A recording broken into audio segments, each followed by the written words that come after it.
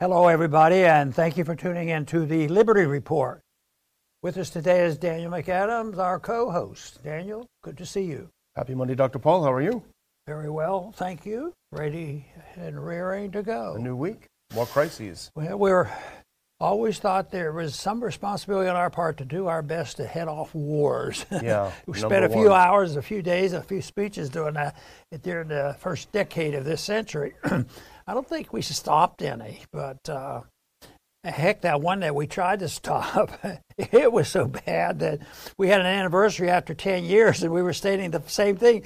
What are we going there if we don't stop? We're going to be here another 10 years. So after 20 years, they finally got tired of it all. You know, it's Afghanistan. Just think that how ridiculous that is. What was it for? So right now, what I'd like to make sure is, as if I had really the authority, is to advise to say that we shouldn't be looking for a battle and a fight in Ukraine. Yeah. And that's what it looks like. There's so much trouble over there. And, of course, Ukraine's been in the headlines, for a while. We've always had our finger in the pot there, but we certainly got involved in 2014. Yeah. And that was during the age of all these positive revolutions and democracy breaking out, and everything was going to be wonderful. So they had an elected leader, and it was under these today's circumstances, it was about as authentic as you can get. Yeah. But there was one very bad mistake they made. The leader, Yanukovych, actually, had an open mind about Russia. And so he had to go, and we took care of that. We participated in a coup, and we made sure that he was kicked out. And there's been more and more problems ever since, and we're still in the middle of this. Now it's getting hot and heavy. Troops lined up in each part. We have a lot of Russian troops there. But we also have NATO people paying a lot of attention, but they think they can scare Russia, and that they can say, well, if you don't behave, we'll put more sanctions on you, as if sanctions will scare off Putin. So it's a hot spot. The markets have decided it's a hot spot, maybe hotter than it was on Friday as it is at this moment, but it's still a hot spot, mainly because not so much that the fear mongering is Putin's ready to attack. He's see all the equipment. He's ready to march in, which I just don't believe that. I believe it could come to that. Yeah. But I don't believe that's his plan. But his plan is to stand down, NATO, and he has his legitimate beefs for national security for his country dealing with NATO. See, everything that Putin does is conspiratorial, aggressive, and nasty dictatorship.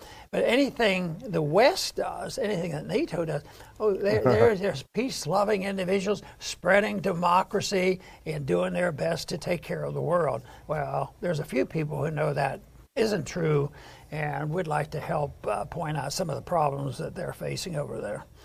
We've come to a point where I think this is how superpowers die, and I think we're seeing it. Remember, after World War II, the Great British Empire didn't realize at first that it was no longer a great nor an empire. It was a very slow process whereby it found out that it didn't have the power that it once had, and it thought. And I think we may be seeing this kind of moment now with the U.S. and with NATO, but particularly the U.S. And I just want to back up just a little bit. And we're going to go back to 2014 in a bit. But at this current chapter, what we have is that the Russians delivered to the Americans a set of security guarantee requests. Here's what we would like to have so that we feel, this is an existential issue for us, so that we feel that we have our own security in our own country. A, promise us there won't be NATO expansion to Ukraine, and that you won't be stationing missiles and troops in Ukraine on our doorstep. The U.S. basically, the Biden administration, with its hubris, simply ignored it. They sent back a letter saying, go fly a kite. We don't even care. You can't tell us what to do. We're the Americans. We'll do what we want. And in response to being brushed off, the Russians then started to call Biden's bluff. And we'll talk about a little bit more what they did. But they said, this is a serious issue. You won't take us seriously, but we are serious now. And they've taken some steps to demonstrate that they're serious. The response of the Americans and NATO has been to keep screaming about a Russian invasion of Kiev is imminent. It's coming. It's coming. Putin says, no, we don't have any interest in invading Ukraine and taking Kiev. Even Ukrainian president said, no, they're not coming. They're not coming. The Americans insist they are because they keep pushing, not understanding the legitimacy behind the request. And I just want to do a couple of quick clips before I turn it back, because this is where we are now. Ukraine is terrified. The Americans have said, we are not coming to your defense. And here's their president. He's invited Biden, even as we evacuate our embassy, he's inviting Biden, please come to Ukraine. You'll see it's not so bad. Please come over here. And his own ambassador to London. Let's do the next one really quick. And this has been back and forth. Ukraine could drop NATO bid to avoid war, ambassador tells BBC. So the Ukrainians are looking around at how they've been encouraged to be aggressive toward Russia.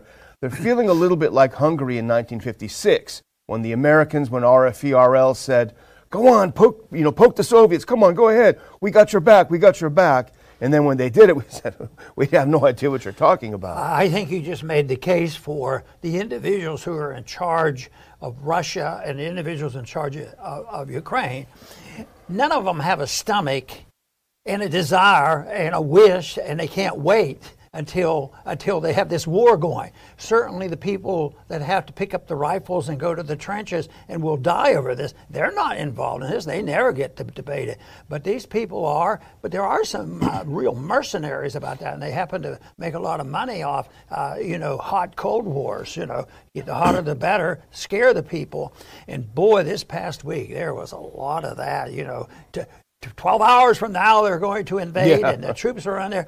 Every time they say that the Russians are building up their troops, well, where? Oh, it's just on a border. It's in their country, and of course, where's United States? Are we in our country? Defending our borders? We don't even do that. Yeah. And our country deteriorates. At the same time, they're over there defending this position where the troops are there, but they're in the Russian territory.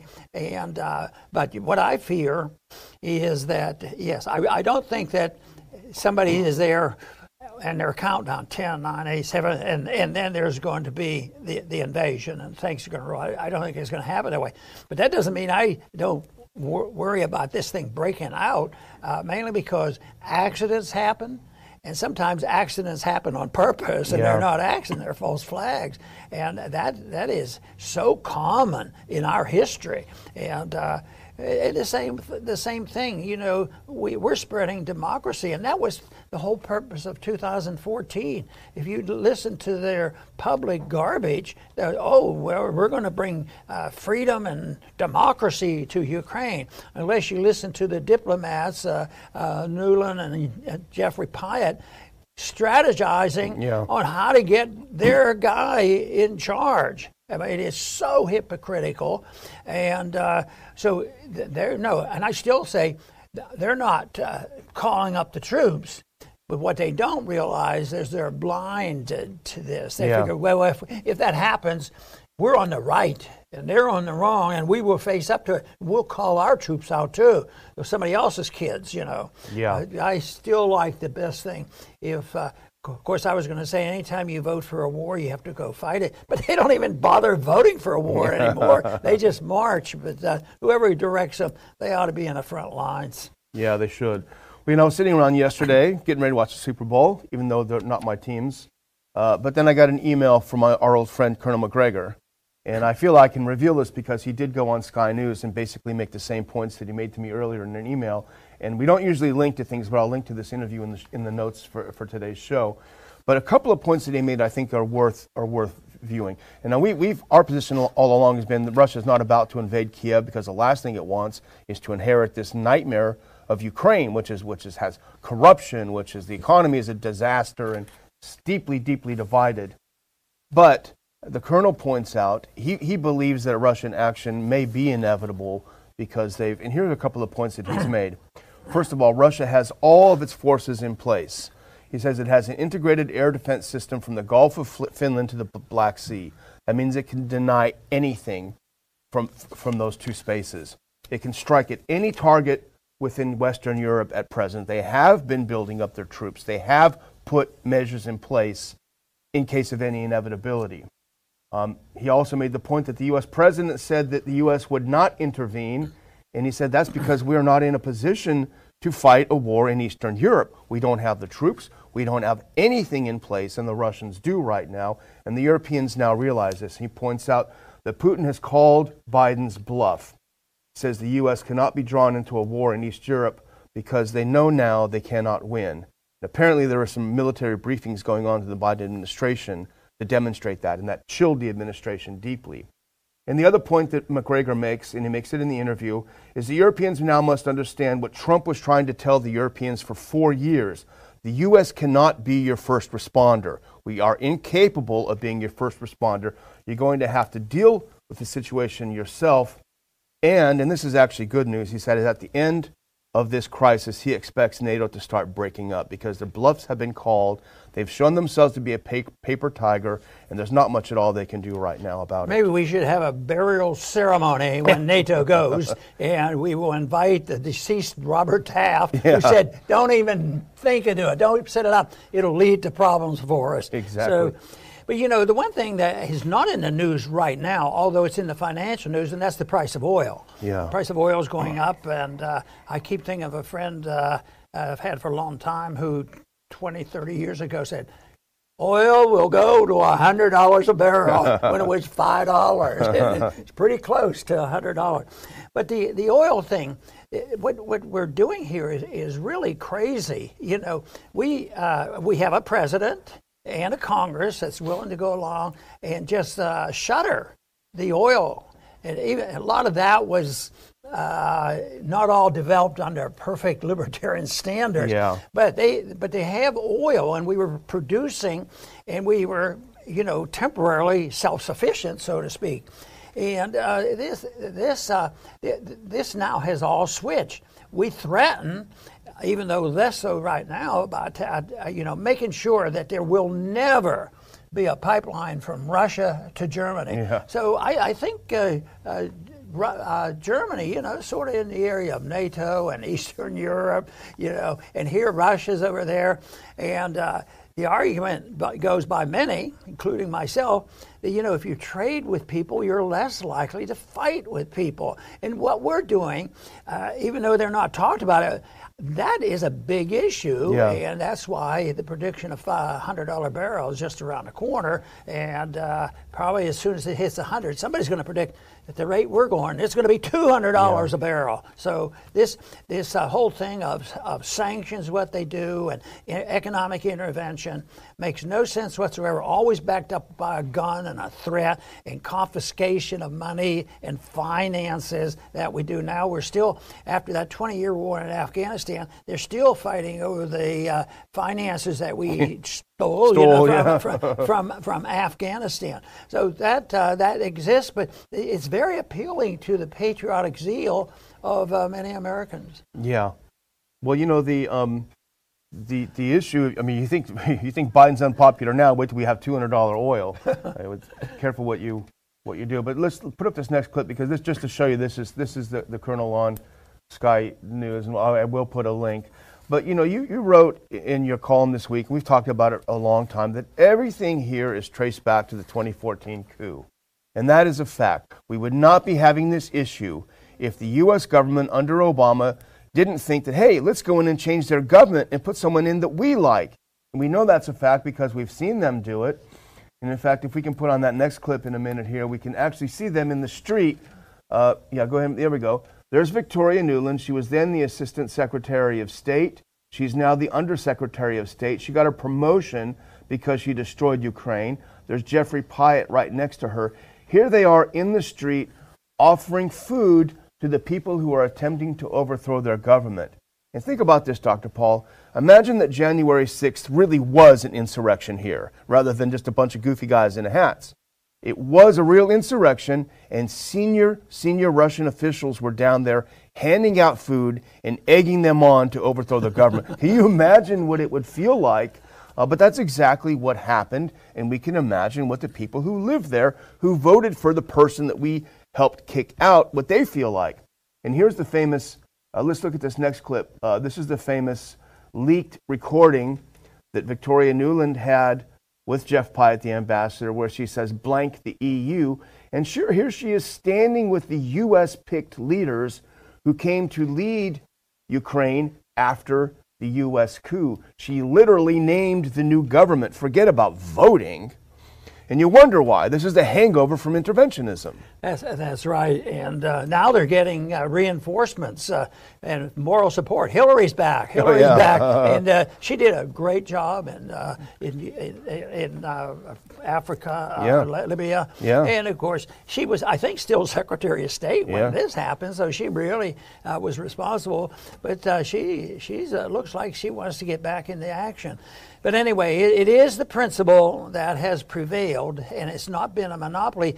If you look strictly at United States foreign policy and the foreign policy of Russia, and since the Soviet system collapsed, which country is the most interventionist? Which country has been willing to get involved in internal affairs of other nations? This whole thing, about the insurrection, these terrible things the Republicans are doing, and Trump, my goodness, just think of what our government has done when it comes to coups. We should be the experts on coups. But, since it's a wicked thing to do, to believe that we own the world means that it's not going to work well. And that division that you talked about on a country, it will fade. When you were mentioning the fact that, the empire may be breaking apart. And I got to thinking, there was a great empire once called the Roman Empire.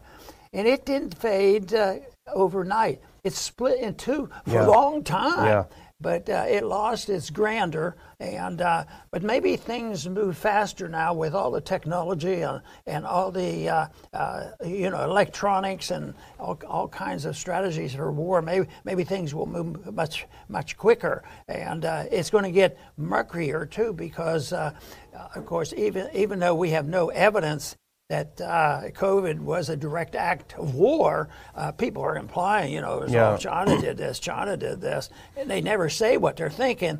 They're doing that to, destroy any relationship with China that we can. Because some people who say that they don't like Russia, they say, but we really hate China. And that's not the way to peace and prosperity. That's something we've been sort of striving for. It looks like we need to speak louder or more friendly or more persuasive, or what should we do? It's a good question. I don't know. But, the response always is when we say this, oh, why are you taking Russia's side in this? Oh, look, how dare you take their side? And I don't think we're going to really have progress until we find a way to convince people that we're taking America's side, because why on earth would we expend untold billions or trillions of dollars, untold millions of lives, and as you wrote today, on depending how Ukraine's border looks, on what it should look like. It's changed over the years, as you've said. Why is that worth our completely bankrupting ourselves and making us vulnerable to a nuclear attack? No, it's pro-America to say this is not any of our business. And the colonel, the point that he made in the interview is Putin's request wasn't that unreasonable. I don't want Ukraine in NATO because I don't want missiles that can hit Moscow in 2 minutes or what have you. And I don't want a bunch of missiles put on our border, as we would feel the same way. So his point is that it would actually be pro-American. We would agree to just agree. That sounds like a reasonable deal. Okay, you got it. Now let's work toward improving relations, as Trump, to his credit, did for 4 years. What's so bad about getting along with Russia? That's how he got elected. And then, of course, he backtracked from it by hiring people that didn't agree with him. We've had a lot of wars since the revolution, and we haven't been a nation of peace, but everybody's of course, for patriotic reasons and determination that all those wars were good wars. But some who are more objective about non-intervention said, about the only war out of all those things we fought, and if you name big and little wars, there's dozens, if not hundreds, of skirmishes that we've been fighting. But it was considered by the non-interventionists of that very well respected, said that the only war where the people actually ended up with more liberty was the Revolutionary War. So when you talk about what's the benefit of this to the American people, well, look at history. It's never been a benefit. It's sort of like people were compliant and the government wanted to help us and protect us against COVID and the Russians. So just go along because government's there to protect us, which is the fallacy because governments have been incapable of it. They say, oh no, this is a big issue, so they will take care of us. And here, what happened on the COVID war?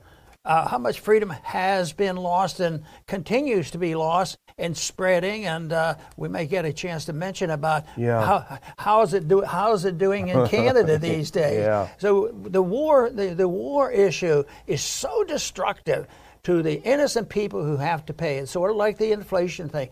All the good reasons why you have to print money, and the philosophers in the colleges says deficits don't matter, just continue to do it. And now, what do we have? The payment is due, and it comes across with high prices for the middle class and the poor. Yeah. Well, you mentioned Canada. Let's skip that next. We want to go to the next one. We have Trudeau's face, just so we can have a look at the esteemed Prime Minister of Canada. And this is big news. This happened today.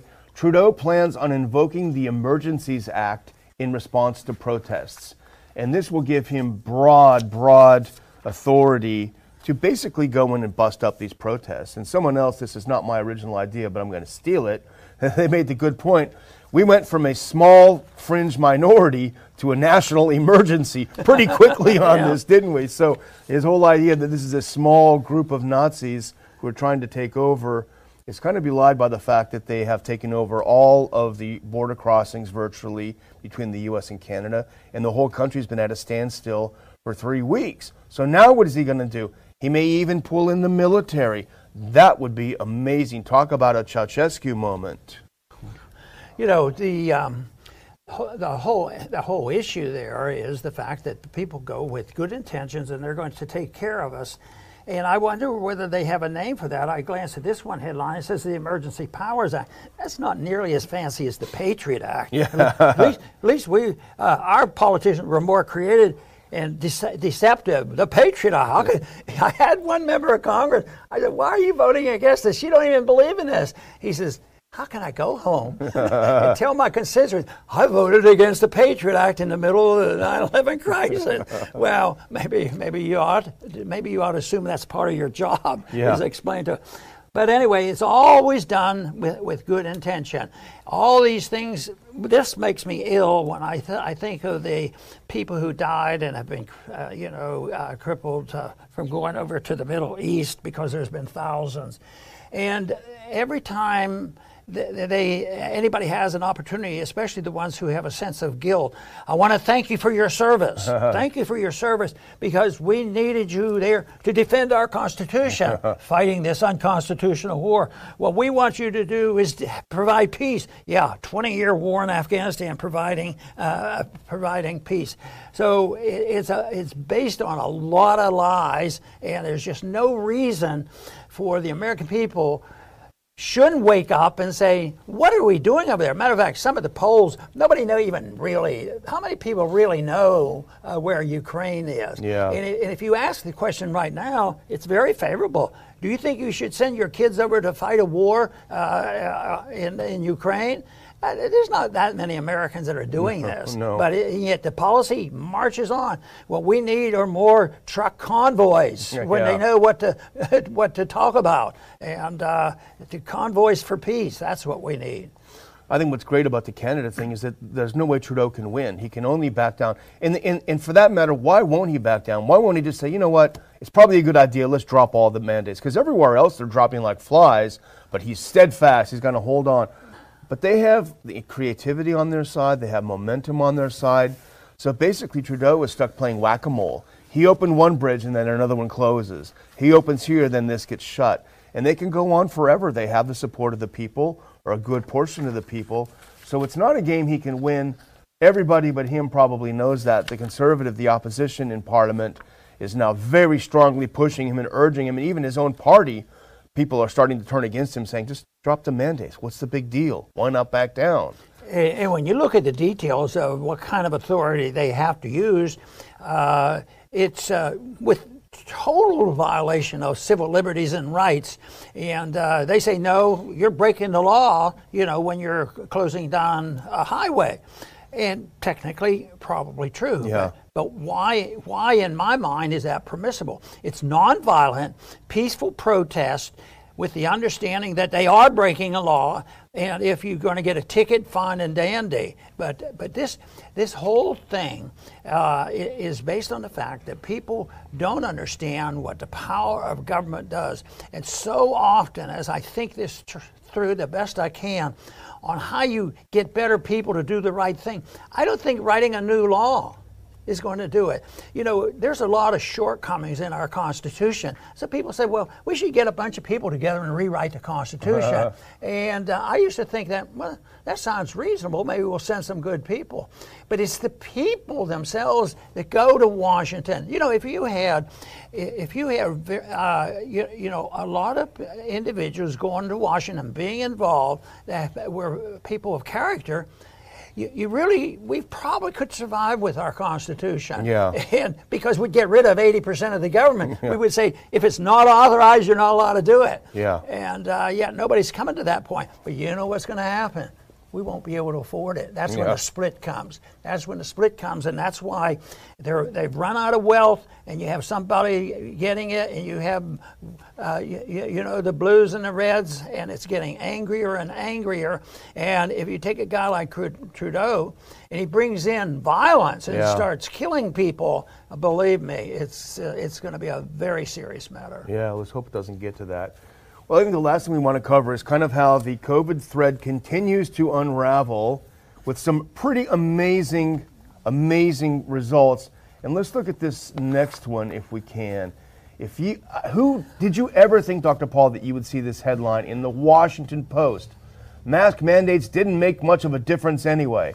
What we were saying all along, which you would get canceled, kicked off Twitter for saying masks don't work, it doesn't make a difference. Now the Washington Post is saying it. And I haven't shown you this before the show, Dr. Paul, but if I were you, I would just hold on to your seat because put up that next clip, please. This is from the CDC. Things that you never would have seen weeks ago. This is a release from the CDC saying, if you test positive for COVID and are at risk of becoming sick, contact a health professional right away to determine if you may be eligible for treatment. Don't delay even if your symptoms are mild right now. Treatment must be started within the first few days to be effective. And here's a doctor on Twitter who's tweeting it. She says, funny, CDC never talked about early treatment until there was a big pharma solution 2 years in. All of a sudden, the CDC is talking about treatment. Sounds like surrendering. Yeah. They've surrendered to common sense, and because before, for 2 years, they would build up this fear-mongering attitude, and they say, you need a shot. Everybody has to have, the COVID shot. Yeah. And then after that, it was, did you have your booster? Yeah. And now, it's, I think the evidence is pretty strong that those individuals that have had more than one booster are much more prone to get myocarditis, serious complication. So, but still, the problem in here still exists. Where did the unions get so much power that they can destroy the kids they're supposed to be taking care of and deny the freedom to the kids? So the governors say, oh no, technically we can't do anything. And it may be difficult, but you just have to get rid of the local people who are in charge. If you can't have your governor change his mind, you got to get to the school boards and you got to change the rules and call attention to it, because that's been working, but it still exists out there, and a lot of people are just saying, it's so dangerous. But the unions have contributed a lot of harm, and I'm usually go out of my way to be sympathetic for the right of organizing and defending their position. Yeah. But when their position is so harmful and breaking other laws of decency, then I think people have every right to stand up and you take a position which is civil disobedience, and realizing what kind of odds are that you might have to suffer. Yeah. Well, I have a couple more Pfizer headlines before we end, because, again, it's unraveling. Let's look at the next one. This happened over the weekend. Pfizer drops India vaccine application after regulator seeks local trial. The Indian said, okay, you want to sell your vax here. We need to have a trial. We need to try and make sure it's okay, make sure it's safe. Pfizer says, no, never mind. We'll go somewhere else. And that's interesting. And then here's the next one. This is big news. And that last one was, this is a Reuters piece. This is from Axios. Pfizer postpones FDA request for COVID vaccine for kids under 5. That is big news, bigger than people think, because this juggernaut was moving ahead at full steam, and now all of a sudden someone has hit the brakes big time. And here's a little bit of something digging into the article. Let's go to the next one if we can. And this is from Axios. Pfizer asked the FDA to authorize the vax for children 6 months to 4 years old earlier this month. At the time, Pfizer said its vax would be available for kids in that age group as a 2-dose regimen.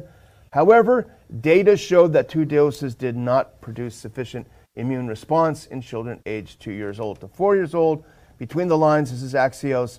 The decision by regulators on the vaccine for children under 5 was highly awaited, but considered to be controversial due to ongoing questions about its effectiveness. This is very good. And it's sort of sad it took so long, because India has been better than some other countries because they have been abused so much by the internationalists, the Bill Gates crowd going over there. And his name is not a very popular name in India. No. So no, this is very good. What's happening? Truth is becoming known, but it's not easy. Because those in charge find that truth is unwelcome in an authoritarian society, because that's what we depend on. How can we keep the people, how can we take care of them and keep them calm and they're not fighting? We have to tell lies, the noble lie. Yep. It's our duty to just improve our ability to tell lies. Yeah. Well, I'm going to close, Dr. Paul, but I'm going to just close with a video. And it's a video that was retweeted by Thomas Massey, so we get to enjoy a little bit of Morning Massey. I want to play. We don't have to play all the video. I said play it all. Just play some of it, because you can see this is from the Super Bowl, Dr. Paul, and this is all of the celebrities that have come. This is someone recorded, obviously, from their TV. But just take a look at the celebrities going to the game here. Let's go ahead and start this thing. We're in Hollywood. Who do we got here? We got Jay-Z, Matt Damon, Charlize Theron is here, LeBron. It's basically so on and on it goes. So these are the people in the VIP sections. They've got their own high level. Not a single one of these people has a mask. Let's see the tweet so we can see Thomas Massey's excellent point. He said, unmask all the kids now. Never do it again. See, technically, this is illegal in LA for them to be gathering like this without their mask on. And here they are, all the fancy people, all the super wealthy people. They don't have a mask on, nowhere in sight. Well, the leader, Pelosi. Yeah, that's right. She's the leader. Yeah. One thing is they're not hypocrites, and oh boy. Well, that is the big problem. Hypocrisy is the opposite of truth. Yeah. Hypocrisy is a polite way of saying I can say anything I want, anytime I want, and I have power and I can get away with it. Yeah. Well, until it gets so bad that the people rebel, and that's why neat things are happening. you Yeah. know, in Canada and elsewhere. But well, I do want to thank our viewers once again for tuning in, because I really do believe that things have changed for the better, even though we keep pointing out some of the problems that we have, and they're going to exist, and they will exist for a long time.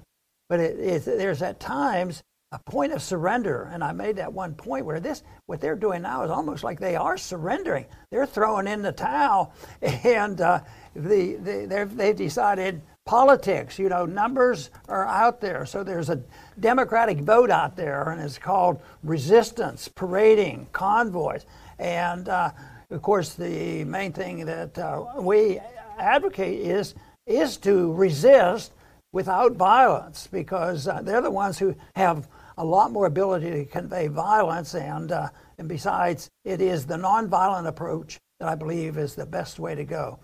That is a rule that we try to follow very closely here at the Campaign for Liberty. We want you to tune in to the campaign, to come in to the Liberty Report soon.